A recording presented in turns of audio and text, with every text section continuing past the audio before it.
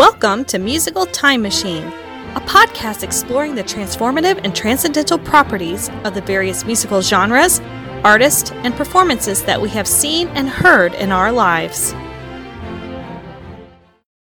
Hello, this is Mrs. Walker. Over the next few weeks, we will be releasing interviews produced by our very own students. They will be interviewing parents, grandparents, teachers, and coaches, asking them questions about the music that influenced them in their youth, concerts they attended, platforms and devices they used to listen to the music that they love, and music they enjoy today. Let's dive into this episode of Musical Time Machine. Hi, you guys. Today I have my chorus teacher, Mrs. Walker, here with us for our podcast interview. First question, what type of music did you listen to growing up? Well, first of all, Nailah, I want to say thank you for inviting me to do this podcast interview. I wasn't expecting to do one as your teacher who assigned to the project, so it's really fun to actually be on the other side of this. So thank you so much for inviting me. Yeah, okay. No problem. All right, so the music I listened to growing up. This is a big question, so I'm just going to dive in and hope I stay right on topic. So while I did not grow up in a trained musical family, I did grow up surrounded by music. What a lot of people don't know about me is I did not speak until I was 3, but I did start singing well before that time. I had a toy piano I would play around on. Music was kind of it was my first language, and it's still my primary language of communication. Growing up, I was introduced to big band music of the 40s, rock and roll of the 50s. My dad is a huge Elvis fan. He also introduced me to old country music with artists like Johnny Cash, listened to a lot of Dolly Parton. Music of the 60s and 70s, and that's my mother's influence. That was the music she listened to as a teenager. New country music, which is also my mom and my dad. Jazz, music of the late 80s and 90s, because I grew up in that era, was a 80s baby. You name it, I listened to it. My mom recognized my love for music early in life because I was singing before I was 3. So she enrolled me in a Yamaha program. It was a music program at the age of 4. And that's where I learned how to read music. I attained better music ear training. I learned many folk tunes from around the world. Then I began piano lessons. And this is important because this is when I fell in love with classical music and classical musicians, because I was spending so much time studying the music. So I began listening to these artists leisurely by the 8th grade. And it was around that time that I discovered my love for choral music, so chorus music. So around the 3rd and 4th grade, I have a vivid memory of convincing my sister to sing the melody of "You Are My Sunshine, My Only Sunshine," and then I would force her to sing it as I would sing the upper harmony. She has a beautiful voice, but I'm sure I still forced her to do it. But I've always had a very soft spot in my heart for harmony. And so in the 8th grade, I was invited by my chorus teacher to be an honors chorus. And in that particular time, I fell completely in love with harmony and what you can do with harmony. And I still remember those moments just singing and feeling overwhelmed with emotion as we were creating this beautiful music. As a teen, I loved alternative rock for the first time. And I really loved female artists, probably because I could sing along really easily. Alanis Morissette was a huge woman artist in alternative rock in the mid-90s. I love R&B. I still love R&B. My first CD was Mariah Carey's Fantasy. I played it over and over and over. I had a Whitney Houston cassette tape that I also played obsessively. And of course it had the infamous "And That," song. And then I also discovered some rap artists because of R&B, because a lot of times, especially in the 90s, R&B would feature a rap artist like Diddy, the Notorious B.I.G., Coolio. I did listen to pop, but interestingly, pop was not huge when I was a teenager. It was very all about counterculture and alternative rock. So I listened to it. I listened to Britney and I listened to some Backstreet Boys, but the alternative artists were really in. And so that's more of what I listened to. And of course, I also loved Outkast, Shake It Like a Polaroid Picture. So that's like a really tiny nugget to answer your question, but do you see how much I still had to share? And that's me cutting myself off short. So you're made for music, it sounds like, from like small. Wow. I love music, so that's why it's my career. What concerts did you attend and what was your favorite concert? So I have attended a lot of concerts. I'm a musician, so a part of even attaining my degree was to attend so many different concerts. So I've attended pop and rock concerts. Some of those were like Sugar Ray. I went to a Hanson concert. I went to a Leanne Rimes concert way back in the day. I have attended many Broadway shows, which has been such a treasure. So many classical concerts, I cannot even begin to count them. And I have performed in a lot of shows as well that I mean, since I was age 4, I have performed probably several concerts a year.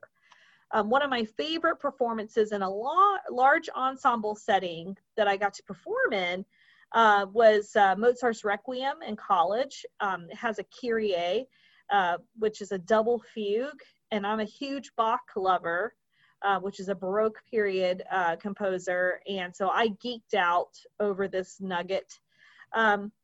My piano teacher from college, David Watkins, played a beautiful performance of Pictures of an Exposition by Mussorgsky, and it was a particularly beautiful performance, and I truly wept the entire performance. I remember the first time I got to hear Beethoven's Ninth Symphony live by the ASO Chorus and Symphony. I had the worst seats in the house, and I stood the entire time because of how overwhelmed I felt during that performance, meaning just crying. Lots of crying when I'm overwhelmed by beautiful music. I used to practice conducting to Handel's Messiah growing up.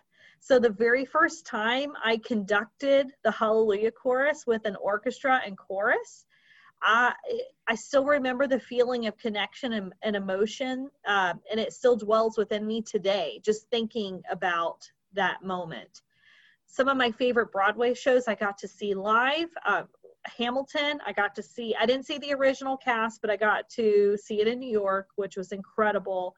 I got to see Dear Evan Hansen with the original cast, including Ben Platt, and that was incredible. I was also a dancer for about 10 years. So there was a lot of performances there that the music of those performances have also influenced me. The Nutcracker, Swan Lake, Copeland, and even hip hop, because I did do a couple of years of jazz. Wow. So those are just a few. Did you have any funny moment or series when you went to your concerts, or? I've had many funny moments. Two I mentioned in a podcast with Mr. Gale back. So if you want more details, you can listen. But there's one where my knee went out because I was jumping up and down at a Hanson concert and I fell down and hurt myself. There was one where a mob broke out at a Sugar Ray concert, and I had to call my mom to pick me up because I was 17 and I was terrified. I was not a wild child. That scared me. There was one where there was a concert where someone put a Kermit the Frog, we were performing, and someone put a Kermit the Frog stuffed animal at an organ and made it look like he was playing, and the conductor couldn't see it because it was in the pit, but we as the performers could see it. And so as we walked out on stage, we had to keep a straight face and not laugh, because I think if she could shoot lasers out of her eyes at that moment and we disintegrate into the air, that would have happened if we had laughed. during this very serious performance. And I still don't know who did it. It was a very funny, very immature, but funny memory. But yeah, and then one of the funniest stories I've heard about concerts, I didn't experience, but a professor told us a story about his favorite performance was a girl who, poor thing, apparently was so nervous at her very first student recital that she walked out. She took a bow by the piano, proceeded to vomit into the piano, took another bow. Yes, and then she took another bow and then walked off. It's such a ridiculous story, but I still remember that story, and I'm not sure. I wonder if it's true. He would tell it before our performances to, I think, help us laugh and to breathe through our performance. And to this day, I think of that performance story when I feel a little bit nervous when walking on stage. So thanks, Dr. Walters. Oh, that's wow. It's a lot, right? Yeah. Did you have a certain device you would use to like connect to your favorite music, or did you just listen to it on a regular radio? Okay, so I am I guess you would consider an older millennial, but I lived in a lot of different eras. I've lived pre-internet and also during the internet as a teenager. So I'm one of those weird hybrids, I guess you could call me. So this means I have been introduced to probably every device you can dream of. My dad even owns a Thomas Edison, if that gives you any indication of how many devices I have been exposed to. But growing up, I did have a tiny little record player, and it was considered very retro for the time.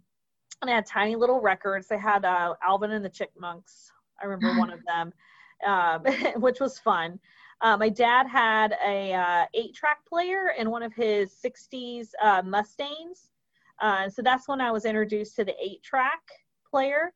I don't have a lot of exposure to that, but just a little bit. Mostly growing up, though, I listened to cassette tapes.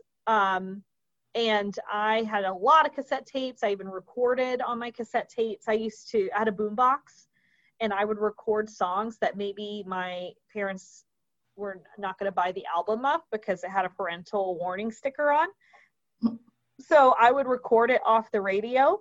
And then sometimes I record myself singing on top of those tapes, or I pretended to be a radio DJ and I had my own radio station. Let's just say I have some very embarrassing tapes out there in the universe, and I'm sure one day they will haunt me.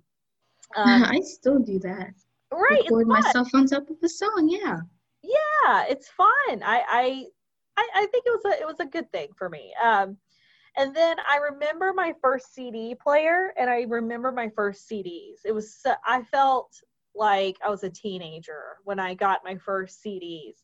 My first CDs, I think I mentioned this before, Mariah Carey's Fantasy, and then also Boyz II Men. I loved Boyz II Men, and I had that CD, and I played it all the time. And I had my portable CD player that I would listen to on trips. And then my very first car, I had a 6 CD disc changer. I mean, Oh, wow. Such a big deal, right? 6 Right. CDs. And I would burn my own CD mixes. So I would have like different mixes for different moods or like different artists together.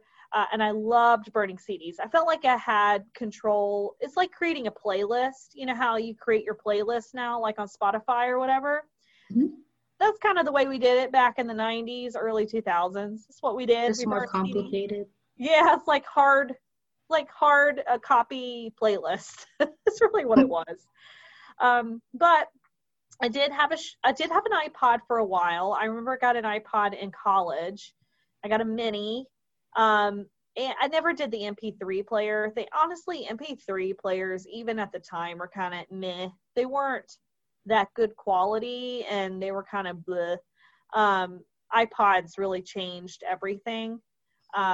And so I did have an iPod, and then pretty quickly I started just using my phone. And once the phone memories became it was able to attain more memory on your phone. That's the one reason why we didn't have music on our phones, because the memory on your phone just stunk back then. You barely had any memory storage. And so now we've got so much storage on our phones, and it's all cloud-based now too. So, and now I'm a huge fan of Spotify and Amazon Music. So that's what I use now. Did your parents make you wait to listen to any certain types of music, artists, or? So, as far as like with devices, I mean, I was definitely a young teen, probably 6th grade, before they bought a CD player for me. It was never intentional to have me wait. I think it was just always like, it was a Christmas gift or it was a birthday gift. And as far as artists, I mean, the biggest, my mom and my dad were not super strict on what I was listening to. However, if there was a parental sticker on it, they wanted to know why. And I think that was fair. But yeah, but see, back then you could buy singles. So you could buy, it was weird. It was a CD with one song on it, which seems like a waste of money, but it was only like $3, $4. So sometimes I would buy the single of the song, like if the album had parental issues, but like the single was okay, they would let me do that. So not too much, but they weren't running out and buying me the latest thing just because I wanted it, right? So Right. They would make me at least wait till a special occasion. What did you get out of music? So like, what do I get out of it now or in general? Like in general, doesn't have to be now. Okay. You know, I've been thinking about this question. So music has been a source of healing throughout my life. You know, life presents a lot of obstacles, troubles, pain, confusion. And music has been a way to soothe my pain, explains why I feel the way I feel, Right. allows me to emote through my feelings. It questions my beliefs and helps me walk more empathetically. It allows me to experience indescribable joy and love. I feel like it transcends language and culture. It teaches me more about cultural perspectives. It allows me to visit nostalgia. For me, it's also built generational connections with people I may not normally have a connection with, but through music, we have commonality. It's calmed my anxiety because I have certainly dealt with anxiety throughout my whole life, and it brings forth mindfulness. It connects me spiritually in moments of prayer and worship. And it's truly a time machine, like Mr. Gale mentioned in our interview a while back, that connects me to eras and time periods that I haven't even lived through. I can see I can kind of feel what it would be like to be in the Middle Ages by listening to music from the Middle Ages. I think that's incredible. Music was my first language, and it continues to be the language I speak. My communication skills can fall short time and time again, but my musical language constantly fills in the gaps. When words cannot fill in the gaps, music does. No matter where my life leads me, music has always been alongside me the entire way as a dear old friend that never grows tired of lifting and healing my spirits at the time I need it the most. I consider music, not to say I don't have best friends, but to be one of the dearest friends that I have spent my whole life thanking music for giving me joy and helping me through some of the darkest times of my life. Wow.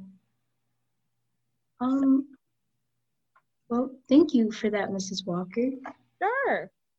Music you've been connected to music all of your life, seems like.